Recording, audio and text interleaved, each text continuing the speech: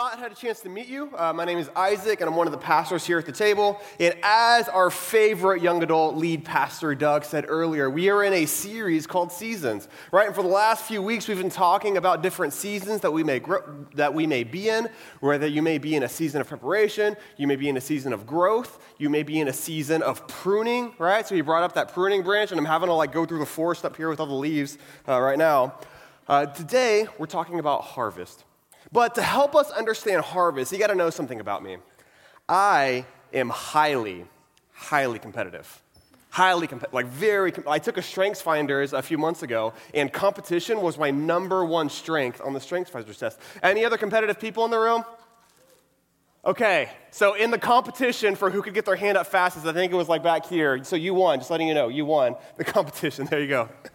So I'm highly competitive, and I think that my competitive nature started from a really young age. So I grew up playing a lot of sports, all different types of sports, and here's what happened in the first organized sport that I played was t-ball. And my 6-year-old Isaac, he was on a t-ball team that won the championship. Right? I was the all-star second baseman on this t-ball team that won the championship. So the very first organized sport that I played, my team won. So I thought that was a lot of fun because then we had this amazing swimming party. We got not only participation trophies because we're good millennials, but we also got a championship trophy. So I thought this is the best thing ever. So I thought that fun equaled winning. And for the rest of my time playing sports or being in competitions, that's what I thought. If I did not win, I did not have fun, right? It was the same thing for me. So I realized, though, that this was a thing. As I played different sports, I did different competitions in academics. I was just very, very competitive.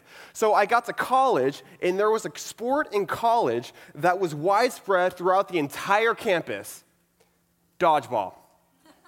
Dodgeball was the most popular sport on campus. Everybody played dodgeball. And what I realized was I was very, very good at dodgeball. From my baseball upbringing, I could throw pretty accurately, I could throw pretty hard, and I understood that I had these really swifty maneuvers to get out of the way whenever the ball was coming at me, right? Because I could dodge, I could duck, I could dip, I could dive, and I could dodge, right? I was really good at dodgeball. So at my church, my freshman year, when I got to college, my church hosted a dodgeball tournament. And actually, we have a photo. This is my very first dodgeball team that I played in when I was in college, right here. So this is my life group, my freshman life group. You'll want to see 19-year-old freshman Isaac in college? There he is on the bottom right. So with my face painted, wearing all black. So as you can see, my life group, bless our hearts, the guys were not the most athletic, right? And the girls weren't either. We didn't have a very athletic team. But here we are about to participate in this dodgeball tournament. But here's what I thought. I thought, man, I'm so good at dodgeball. It doesn't matter how good my team is. We'll just win anyway, right? So we play our first game, and we're all out, including me, in 45 seconds. We're all out. We got out. We lost. And for me, that was not fun. Why? Because winning was fun, and we didn't win. We did terribly. We didn't even get 45 seconds out of our first game. So for the next 12 months, I plan on how to dominate this dodgeball tournament. Let me show you this next photo. This is my second dodgeball team. This is my sophomore year in college, right? So here's what happened in the next 12 months. For the next 12 months, I thought, how can I meet people to recruit them to be part of my dodgeball team so I can go win my church dodgeball tournament? So these are not just any guys. I actually had joined a fraternity, and these are some of my fraternity brothers. I was very selective in only asking the most athletic, the baseball players, right? The guys that could maneuver, the guys that could throw really hard. So with this dodgeball, quick side note, you see the costumes going on here? So it was like a costume dodgeball tournament. So I thought it would be fun to be the villains. But it was a church dodgeball tournament. So who are the villains of the Bible? The Pharisees. So we are So our team name was the Brood of Vipers. And as you can see, we're in kind of Old Testament or New Testament Pharisaic clothing a little bit. You know, we're keepers of the law, so we're holding the Old Testament, right? Numbers 1 through 10. So that's what's going on there in that photo. And in the church dodgeball tournament my sophomore year, we dominate. We beat everybody. It wasn't even close. We slaughtered. We just ran through that entire tournament and won. But here's what happened in one of the games in our tournament. So in one of the dodgeball tournament games, so we're there, and as you can see, we're all pretty athletic guys, and we're playing this life group, this all-girls life group. And we got all of them out, almost all of them out, pretty quickly, minus 2 very elusive ladies. So they're there, and we just can't get them out until one of the girls, she trips, and she falls down on the floor. So here I am, we're going there. Here I am with the dodgeball, right? And whenever I saw her, this is what I thought. She needs to be out. She's not out yet. So with everything in my being, as hard as I could, I take this dodgeball and I throw it as hard as I can at this girl, and I hit her and she was out. Right? And as I say that, a lot of you can already tell, we're like, oh my gosh, how could you do such a thing? But you competitive people, you're like, I get it, she wasn't out yet. So here was my thought process. Here's my thought process. Whenever I looked at this girl, here's what filled me, right? Here's what I thought. Because what filled me was competition. What filled me was winning. So when I looked at her, I thought, she is in my way to winning, so what I need to do is I need to get her out, right? So what filled me was this rage, this competition, and then what moved in my soul then came out in order for me to throw the dodgeball as hard as I could to get her out. So my suspicion, though, is that although you may not be a jerk like me and pelt this poor girl with a dodgeball, I think that as we look at people, we can see that there's a lot of different things that may move within us, right? So maybe the people at work, right? As you look at them, there's something moving within you. Right? As you look at your family members, as you're looking at your friends, there's something that's moving within you. As you're scrolling through Instagram, right? And you just see somebody got engaged. But that was the rebound, but they got engaged anyway. Right? You feel something moving within you. Right? As you see somebody else posting another workout pic, and you're like, oh, man, look a little thirsty. You see something moving within you. Right? As you see people hanging out without you, you feel something moving within you. As you're in traffic, as you're in traffic on I-4, as you're in traffic on I-4 in between Universal and Disney near iDrive, you feel something moving within you. So here's my question. Is when you look at people, what moves in you? When you look at people, what moves in you? And my suspicion that for all of us in this room, for me it was competition, right? I noticed that this competitive nature, it wasn't just with sports and wasn't just at this dodgeball tournament. I was at a family reunion one time, and a younger cousin was there, and we were all there playing a card game, and we're just all, quote unquote, trying to have fun, but I viewed this younger cousin as getting in my way to win, so whenever this person got out, right, I was like, you're out, you can't get back in. Right? This competitive nature, it's deep within me. As we look at people, when you look at people, what moves in you, right? So I think, though, there's something that can actually help kind of bring this all together. As all of us are coming from a lot of different places, my suspicion is what moves in us as we look at people is kind of different depending on our circumstance, depending on who we are, kind of depending on our experience. But I think there's something that can actually unify us, and his name is Jesus. Because I want us to see, as Jesus looked at people, what moved in him. And my suspicion is what moved in Jesus as he looked at people is often very different than what moves in us as we look at people. So if you have your Bibles, if you have your apps, it'll be on the screens here. We're going to be in Matthew chapter 9, and we'll see where the gospel author Matthew writes how Jesus looked at people and what moved in Jesus as he looked at people. Matthew chapter 9. And it says this, "And Jesus went throughout all the cities and villages, teaching in their synagogues and proclaiming the gospel of the kingdom and healing every disease and every affliction." So I want us to notice here the kingdom of God, right? The gospel of the kingdom. And I thought that Jackson did such a beautiful job earlier. Here's the big idea of the gospel of the kingdom is that we were all made whole. This world was made whole, and then it was broken. And I think every single person in this room can feel the brokenness that's now in the world, right? Some of my friends I was talking to earlier are feeling sick. Some of you just had a really bad day. Some of you have really broken relationships. You just notice there's something broken within us. So this brokenness that we feel, Jesus in the gospel of the kingdom, Jesus as king is trying to come in to establish wholeness and restoration and redemption in this world. So that's what Jesus is doing here. He's going everywhere, and he's saying it doesn't have to be this way. You don't have to be broken. You don't have to be broken. Trust me, follow me, and I want to bring healing and I want to bring restoration into your life. So he's going everywhere proclaiming this message, this gospel of the kingdom. Right? So then we get to verse 36, and this is Jesus, when Jesus saw the crowds. Okay, I think we remember, when I look at people, what moves within us, well, let's see, when Jesus saw people, let's see what moved in him. So when he saw the crowds, right, for me, it was competition. Let's see what's going on here. What did Jesus do when he saw the crowds? He had compassion for them. Jesus had compassion. Why did Jesus have compassion? Because they were harassed and helpless, like sheep without a shepherd. So this word compassion, right, so we have it here. This word compassion is very interesting because we don't actually have a really good, easy translation into English.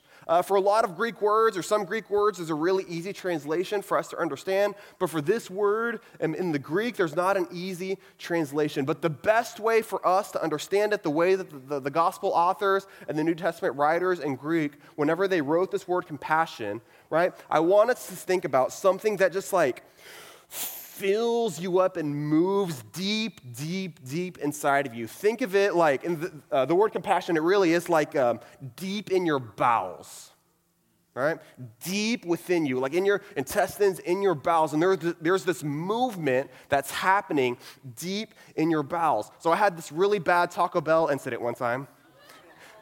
I'm not going there. But where you thought I was going, that's what compassion is. Compassion is this deep movement deep inside you, inside of your bowels. You just feel it rumbling, and it just has to come out, all right? So this idea of compassion is moving with compassion, right? So this compassion, it fills us up, it moves within us, and then we are moved. It causes us to respond, right? When you eat bad Taco Bell, it forces you to respond. So this idea of compassion... it is moving deep, deep within us. All right, 5-second laugh break, go ahead. We good?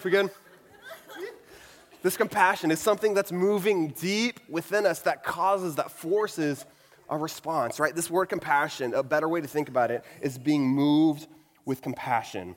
So when Jesus saw the crowds, he was moved, he had compassion, he was moved with compassion for them because they were harassed and helpless like sheep without a shepherd. So here's the big idea. When you see as God sees, you will do as God does. When you see as God sees, you will do as God does. So Jesus saw the crowd, and what did he do? He was moved with compassion.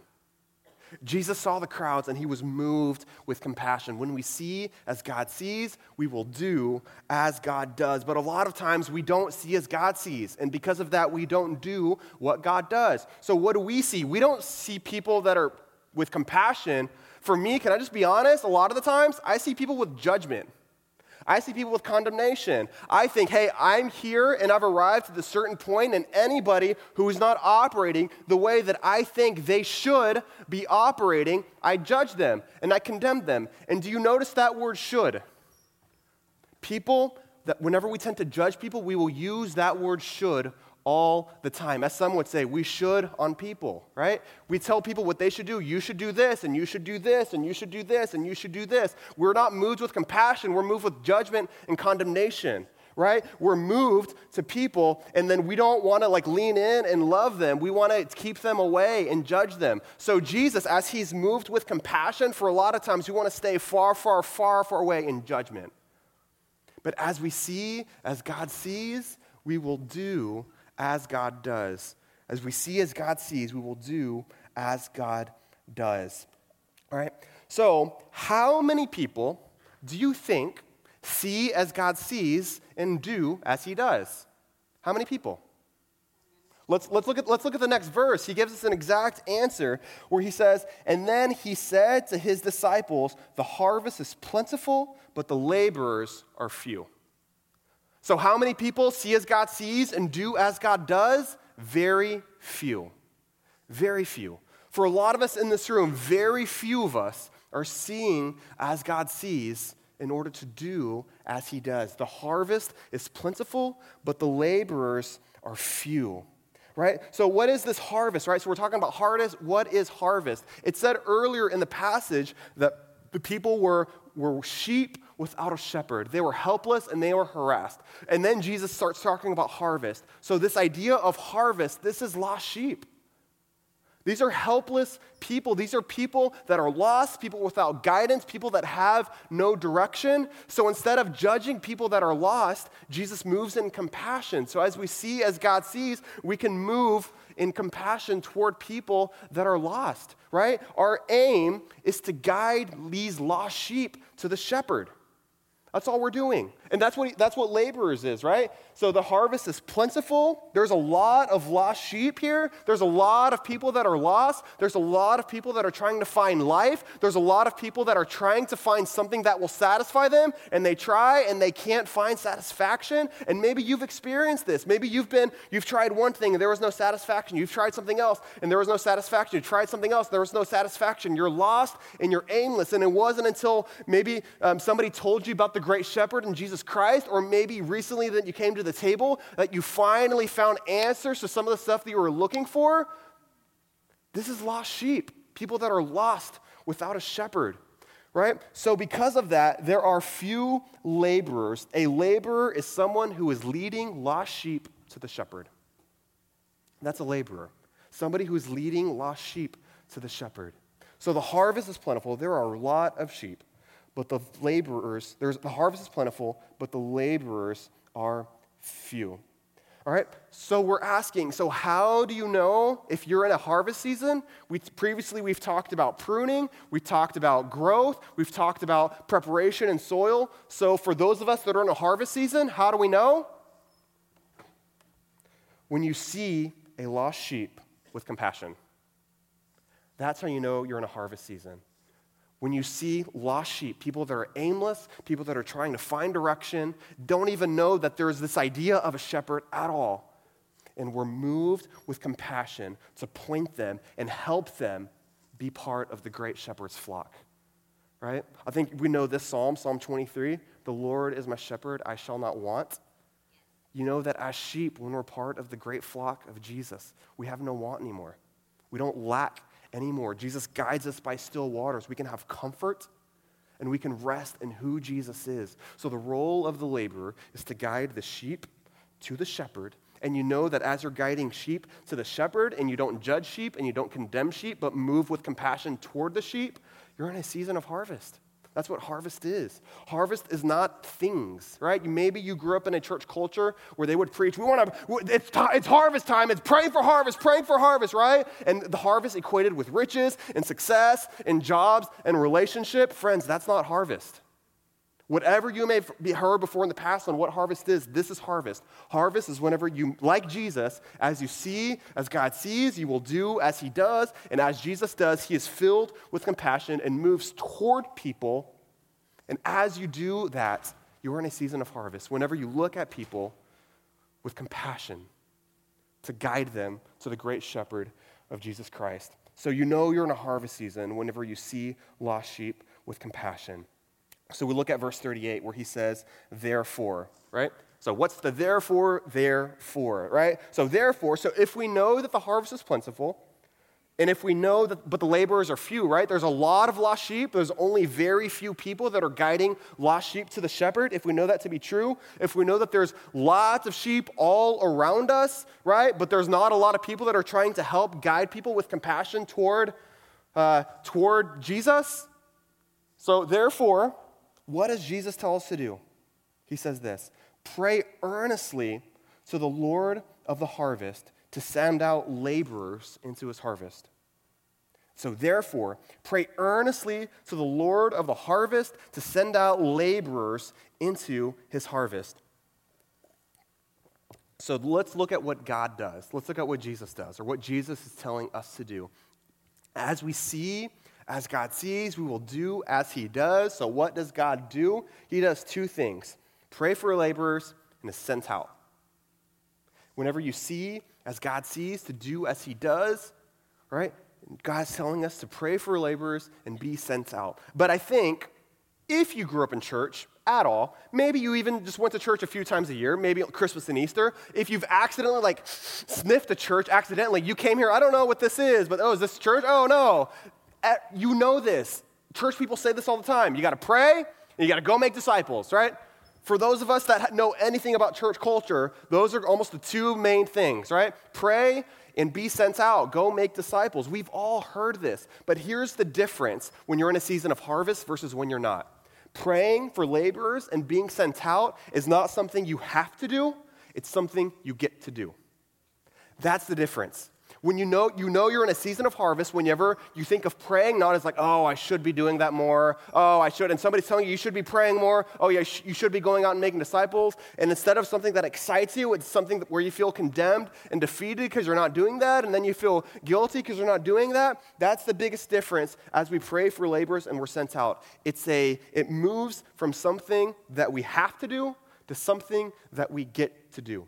So I want us to look at, what are some helpful examples that we can think through? And my aim is to help you figure out if being in harvest season, if praying and if being sent out and making disciples, if you feel like it's something that you have to do or it's something that you get to do. So we have a nifty chart here on the slides here to help us understand what's the difference. What's the difference from have to and get to? So let's take praying. Whenever you have to pray, here's what happens. You don't pray. You don't. And people say, hey, can you pray for me? And like, I'll pray for you, brother. I'll pray for you, sister. Oh, yeah, hey, I'm sick. Can you pray for me? So there's a pretty active group chat, a prayer going on, and people all the time will post their prayer requests. And people a lot of times will, oh, yeah, I'm praying for you. I'm praying for you. Hey, will you pray for me? Yeah, I'm praying for you. And then what happens? We don't pray. We don't. We say we will, maybe we do, or maybe we do a quick prayer, or maybe as part of our quiet times, we sit there and we're like, oh my gosh, I told them that I would pray for them. Now I have to pray for them. So it's not so for have to, we either don't pray or we just feel guilty about it or feel condemned about it because we're not praying enough, right? If you ever feel condemned or defeated because you don't feel like you're praying enough, that enough word is very dangerous. That enough word is going to keep you down. That enough word is going to feel like you're condemned. God is not telling you you're not doing enough. God would never say that to you. So if you ever feel like you're not praying enough, I'm not doing enough, God doesn't say that. You know what God says? You are my child and you are lavishly loved no matter what you do. That's what God says. So whenever you feel this guilt and condemnation, when it comes to prayer, when it comes to reading your Bible, when it comes to going to church, whatever you may feel like you're not doing enough, Jesus already did enough for you. There's nothing you have to do in order to have right standing before God. So whenever we think through prayer, though, we always think, if somebody were to ask you, hey, are you praying about that? Your response may be, oh, yeah, I'm not praying enough. And that leads to guilt and condemnation, or we just don't do it. But here's what happens whenever you get to pray. Here's what happens. You do what I call shower praying. What is shower praying? We all know the shower. It's one where we have our best voices, is it not? But it's also where we have our best thoughts, we have inspirations. I don't know what it is, but we have our best thoughts and inspirations. And when somebody comes into our mind, we pray for them. Praying is not something we have to do. Praying is something we get to do. And it's not just limited to the shower. It's driving. It's walking somewhere. It's just this idea of praying for people, praying for our friends, just always on our hearts. And it's not something that condemns us, that we feel like we have to do. We feel guilty if we're not. It's something that we get to do. Whenever we get to pray, we're going to pray all the time, whenever we think about it. And we're not going to feel guilty that we're not, because we are, right? So whenever we get to pray, we're just praying everywhere. And this is what the scripture says when it says pray without ceasing, right? It's saying that, hey, look, as things come to your mind, ask God for help, ask God to help people. So for me, a lot of my friends, a lot of my family, as I'm just living my life and they come into my mind, it's cool because I'm praying for them. God, I don't know where this person is right now. I don't know where my friend is right now, God, but I pray that they can just feel your presence. I have no idea what they're doing right now. Man, God, I pray that you just fill them up. I pray that you comfort them. God, I pray that you just guide them. I don't know if they have a big decision today. I don't know if they're feeling bad today. But God, I just pray that you be with them and help them point to you. God, if you can just encourage my friend right now. And then, because you leave the shower because it'd be dangerous to text there, you get out of the shower, clean off, and then you text your friend. And you say, hey, I was praying for you. I love you. You doing okay? This is such a different response from feeling like we have to pray for people versus what happens whenever we get to pray for people. This is a major difference. Well, what about being sent out? This idea of making disciples, this idea of being moved with compassion, going to make disciples. Here's what happens when you feel like you have to. People are annoying. People are frustrating. People give you fear and anxiety.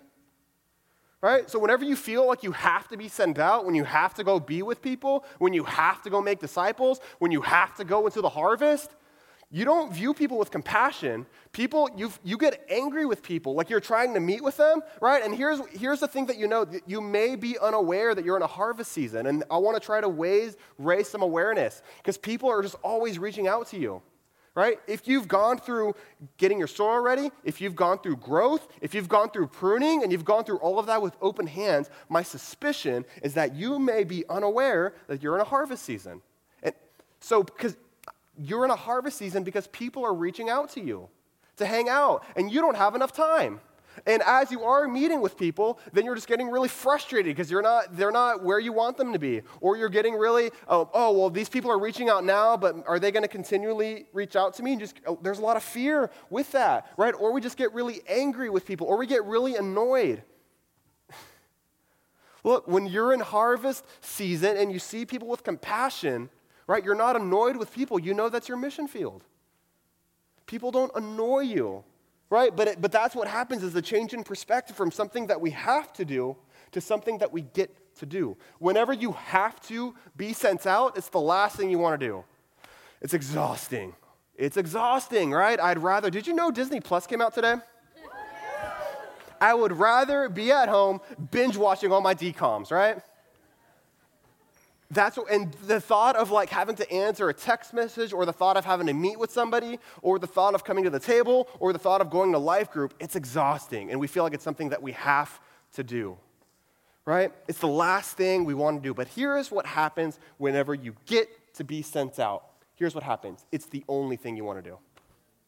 It's the only thing you want to do. Whenever you're in harvest season, whenever you see as God sees, to do as he does, you move from something that you have to do to something that you get to do. Doing ministry is the only thing you want to do. And maybe you've experienced this, right? I know for some of us in this room, you've had this light bulb moment as you've been plugged into our culture, as you've been having one-on-ones, as you've been encouraging people, as you've been meeting with people. A switch happened in you from have to get to, and what happened? It was the ministry switch.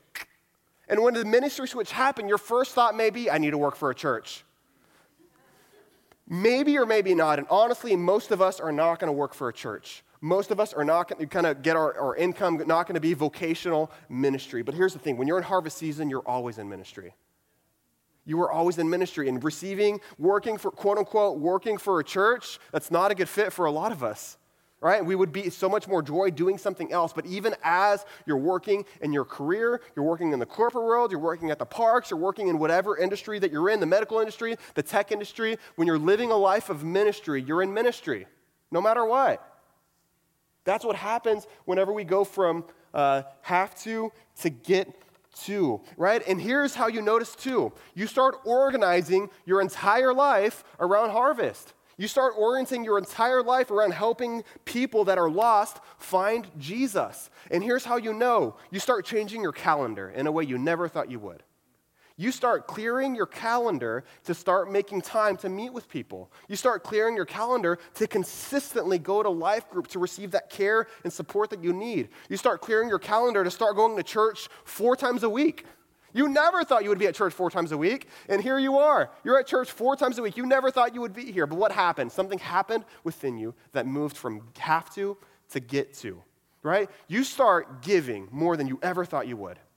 You start tithing. You start giving your money. You thought the church was dirty. You thought the church was like out, just like this huge like pyramid laundering scheme. And here you are now. Jesus found you because somebody told you about him. Jesus found you. You are following him and now like, wow, I want to give a lot of my income to the church and help people with the gospel.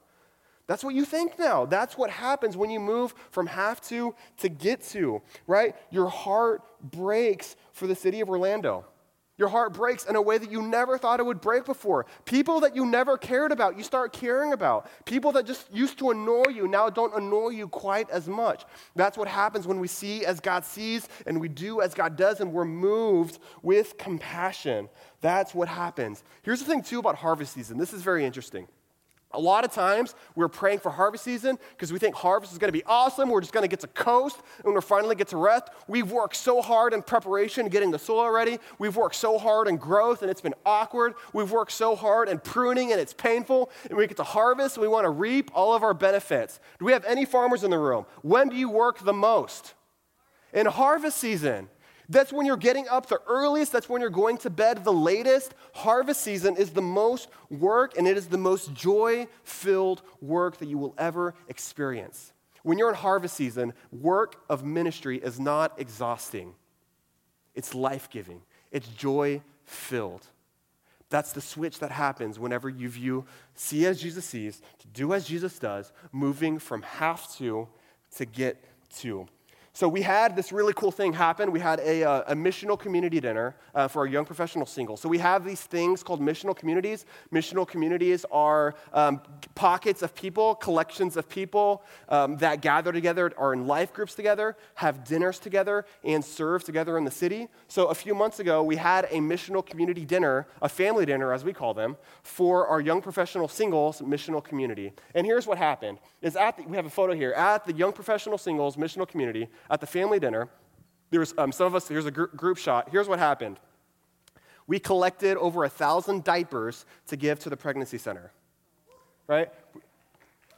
So I had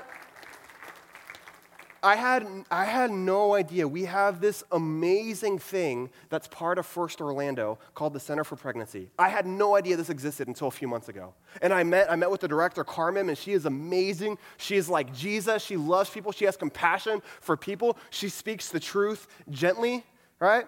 So Carmen's amazing. She leads the Center for Pregnancy. So meeting with Carmen, I felt so inspired. So I talked with our team. I talked to some of the people as part of our missional community. There was about 20 of us that went to go meet with Carmen, the director of the Center for Pregnancy, and she inspired us and told us how much harvest there is at the Center for Pregnancy, how much sheep that are trying to find Jesus, how much healing that can take place. So collectively, for our missional community, we went and we're like, we need to do something.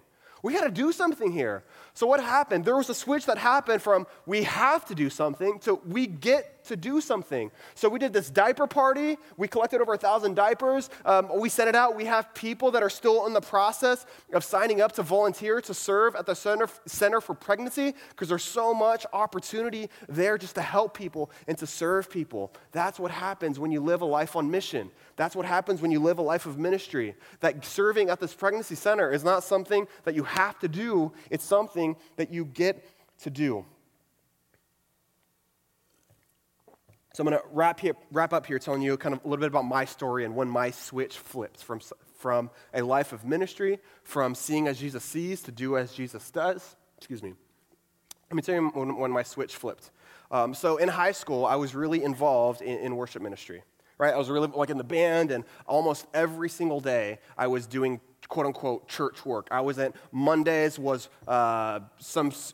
rehearsal for one service. Tuesdays was rehearsal for a different service that I was playing at. Wednesdays was youth service. Thursdays was like the Spanish service. Fridays was my only off day. Saturdays was Saturday night service. Sunday there was like 3 services that I was playing at. My schedule was very, very consumed with church activity, and I was busy. And then the reality is I really had no desire for ministry.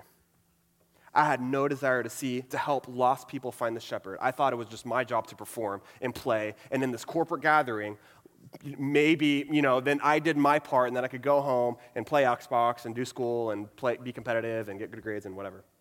So that's what I thought.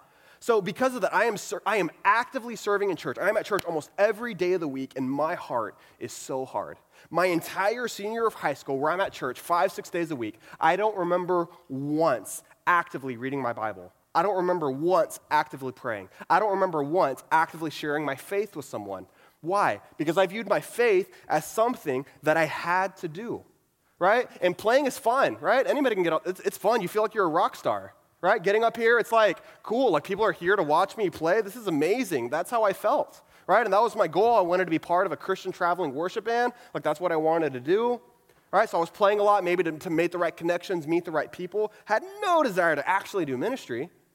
So I go to college, and it's a lot of the same thing. My freshman year, I'm in a new city. I'm in Waco now, and I'm trying to find a church. I'm trying to find somewhere to play. I'm trying to choose my church based on where I can play, right? That's how I'm making my decision, and it's frustrating because it's not working.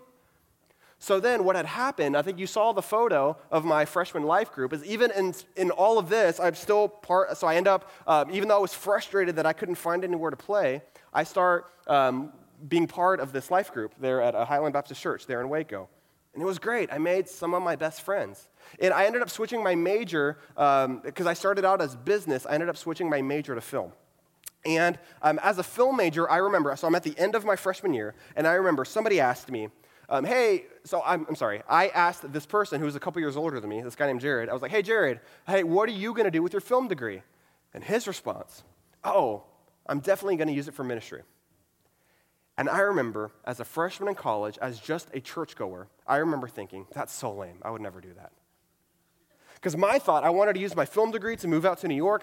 Growing up, I loved David Letterman. I loved the late night talk shows. So I would go and that's the producer role. That's kind of what I wanted to do. I just wanted to be kind of the guy in charge behind the scenes. So what happened is that summer, although for 2 years now, my entire senior year of high school, my entire freshman year of college, where I had no desire to I viewed my faith as something that I had to do, not something that I got to do, so I just wasn't doing it. And then I felt guilt because I wasn't doing it, and I felt condemned because I wasn't doing it. It was a perfect storm for condemnation. What happened is God changed my life, and God woke me up. That summer was a spiritual reawakening for me, where God got my attention to wake me up and to show me what he wanted to do with my life, right? God got my attention. He used different people. He used different communicators. He used my big head kind of research brain to draw me back to him. So what happened was then I applied and I started leading a life group my sophomore years, right? So I started leading a life group. And then I realized, whereas a year later, after leading a life group, something happened within me. Whereas a year before, at the end of my freshman year, I said I would never work in ministry. A year later, I thought, you know what? I think I want to work in ministry. That sounds really fun, right? Because what happened? I loved shepherding people. Leading that life group, it was amazing. This is really fun. God had reawakened me. He flipped that switch for me. He opened up my eyes to see I actually really, really enjoy helping people follow Jesus. This is amazing. I love praying with people. I love meeting with people. This is incredible, right? But what happened for that to happen? One is I had to get my soil ready. Right? So God was getting my soul ready. My heart was so hard. So that summer, after my freshman year, God softened up my very hard heart. God took out a lot of the weeds that I was working through. God got my soil ready. And then what happened that year, that fall of my sophomore year, God starts growing me, and at first growing through my mind, and then growing through my heart, and then growing through my hands. And then what happened, part of the reason that the idea even came, because there was a position to be on the college ministry staff to be the small group coordinator. And I applied to be the small group coordinator, right? But I didn't get it. My best friend got it. I was a little frustrated. I thought that I was one of the final two candidates. He was a really good candidate too, so I was trying to be happy for him. But also I noticed like a little bit of, I really thought that I could do that well. What happened? I got pruned. Here's this thing that I thought was good, and God pruned it, and what happened is the staff really liked me, so they opened up a position to be part of the staff to be the communication specialist. So because I had a film degree, that role fit me so well, and I got to enter into this ministry role for the first time, doing something that I had competency in and doing media. this is what happens. This is what God does. God takes us through seasons of preparation. God takes us through seasons of growth. God takes us through seasons of pruning. And then God opens up our eyes throughout this process for harvest. And in harvest season, we don't see people as annoying. We don't see people as frustrating. We don't see people that gives us fear and anxiety. We see people as lost sheep that need compassion and for us to help them to the great shepherd. That's what harvest is, right? So imagine what your life could look like if you were in a season of harvest. What would it look like?